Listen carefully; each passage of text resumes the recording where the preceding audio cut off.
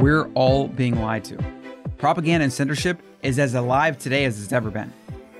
There's an especially insidious form of censorship that's happening that I'm gonna cover at the end of this post. But let's go through some of the ways that these big tech companies, the media, politicians, and the elite are using to perpetuate narratives and ignore and suppress conflicting ideas. So here's a few of the ways that this is happening. Outright banning or removal of content. So YouTube's a professional at this. YouTube will pick up certain keywords and just straight up ban your video. That's happening a lot.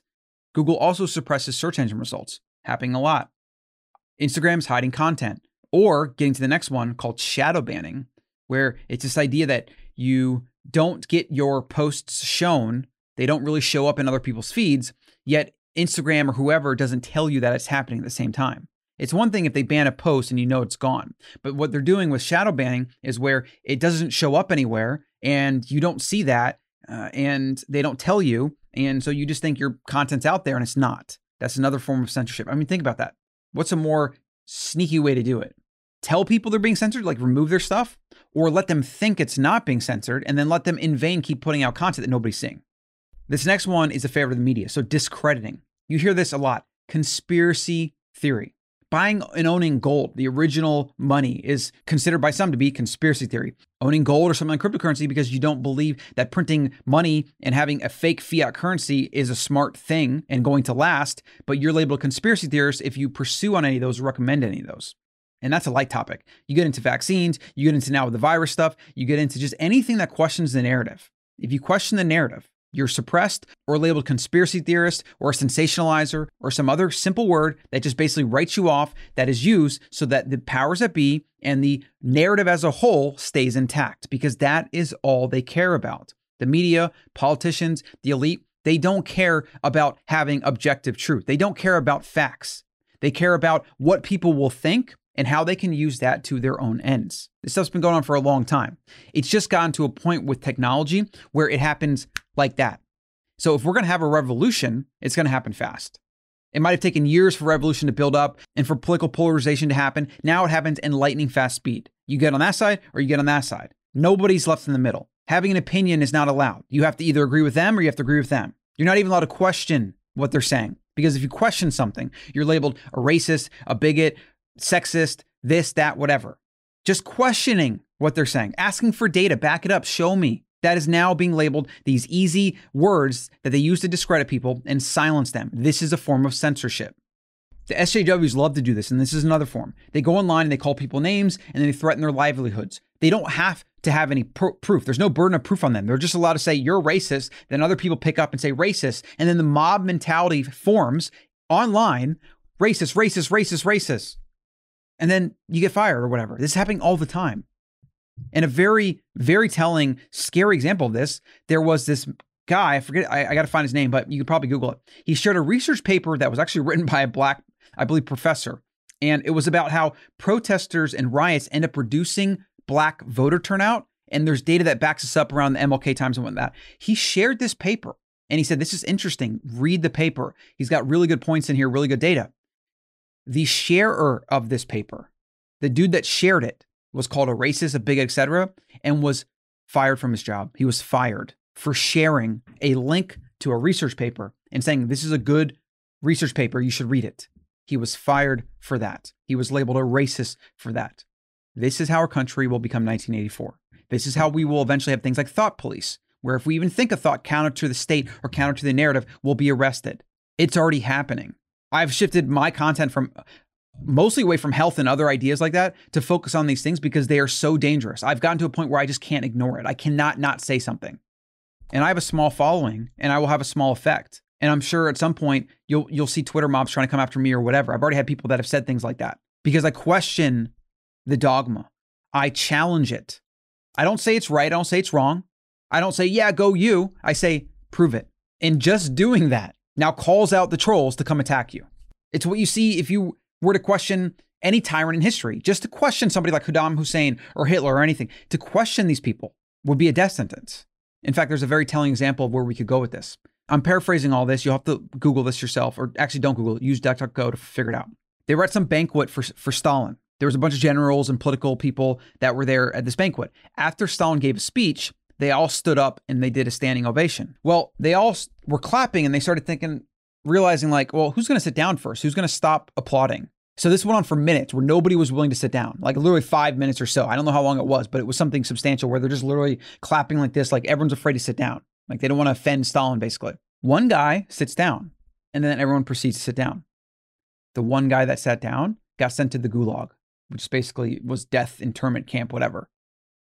I kid you not. This is the world that you get to if you keep going along this line of censorship and not challenging ideas and not having freedom of speech. You get absolute power. You get totalitarianism.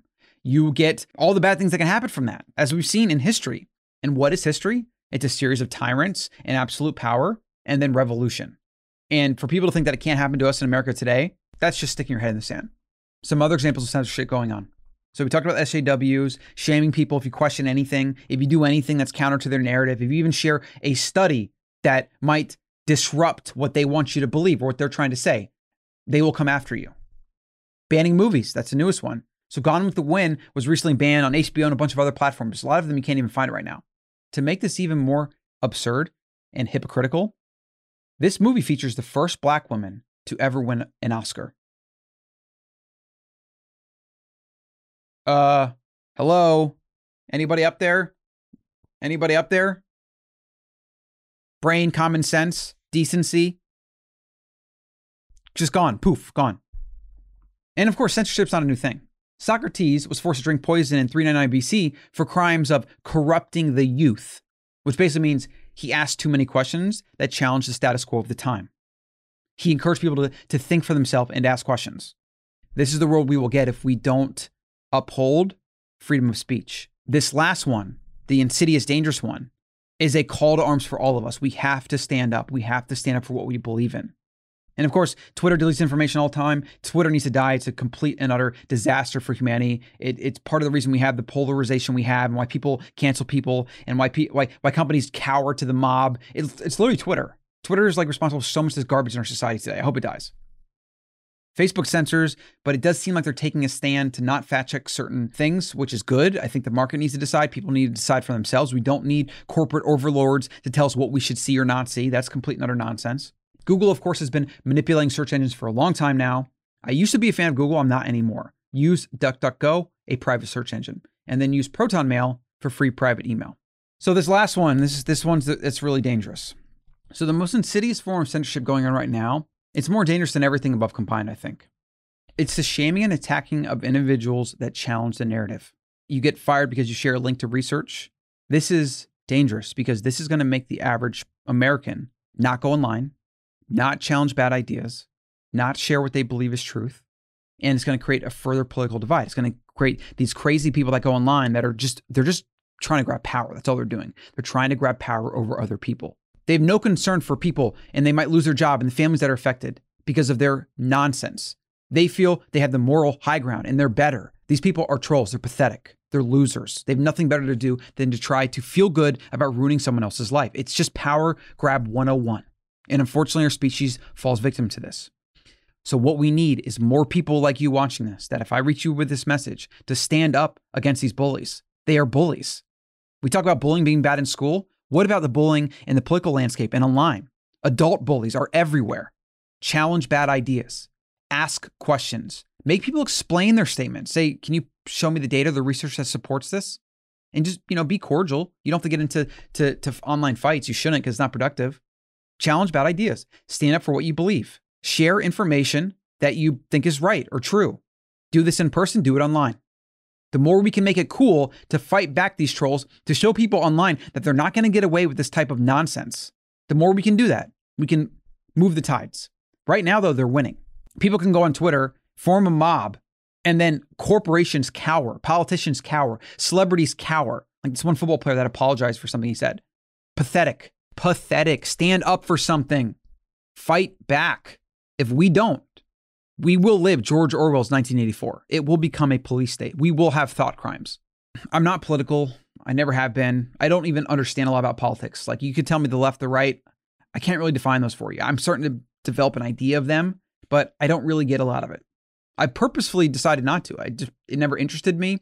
I feel like there's nothing I can do to make a difference. And it ends up being just like entertainment for a lot of people. For a lot of people, it is. It's just entertainment for a lot of people. So with this though, this stuff is really important because I have a 2-year-old son. I have another on the way. We'd like to stay in the United States.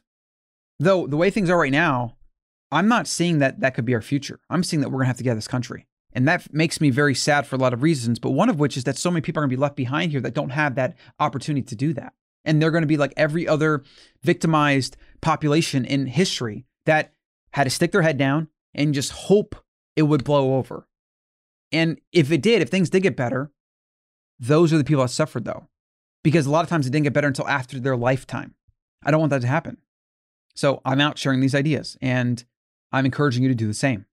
We need to stand up for what's right. We need to focus and a return to common sense, to decency, to empathy, to compassion. We need to stop polarizing members of our own species. We need to stop attacking them. We need to fight back the Twitter mob, the SJWs, all these losers. We need to fight them back. And we need to work towards actual change because all of the inflammatory nonsense online it's not changing anything. It's actually making it worse. And that's been my thought and what I believe through all this. And don't get me started on the virus nonsense. I'll just talk about that another day, I guess. Be aware that you're being manipulated. If you watch mainstream media, it's not fact. If you buy into the popular narrative, it's not fact. In a lot of cases, the stuff is actually backwards. It's crazy how that works that way. Usually when everybody believes something, it's ass backwards. You can see that with nutrition. Everybody said fat was bad for years. Doctors still parrot that, even though we know for sure that it's not. It's actually sugar and things like refined grains and processed foods that are the bad things. Don't be censored. Don't be silenced. Don't be shamed into compliance. Don't be censored. Don't be silenced.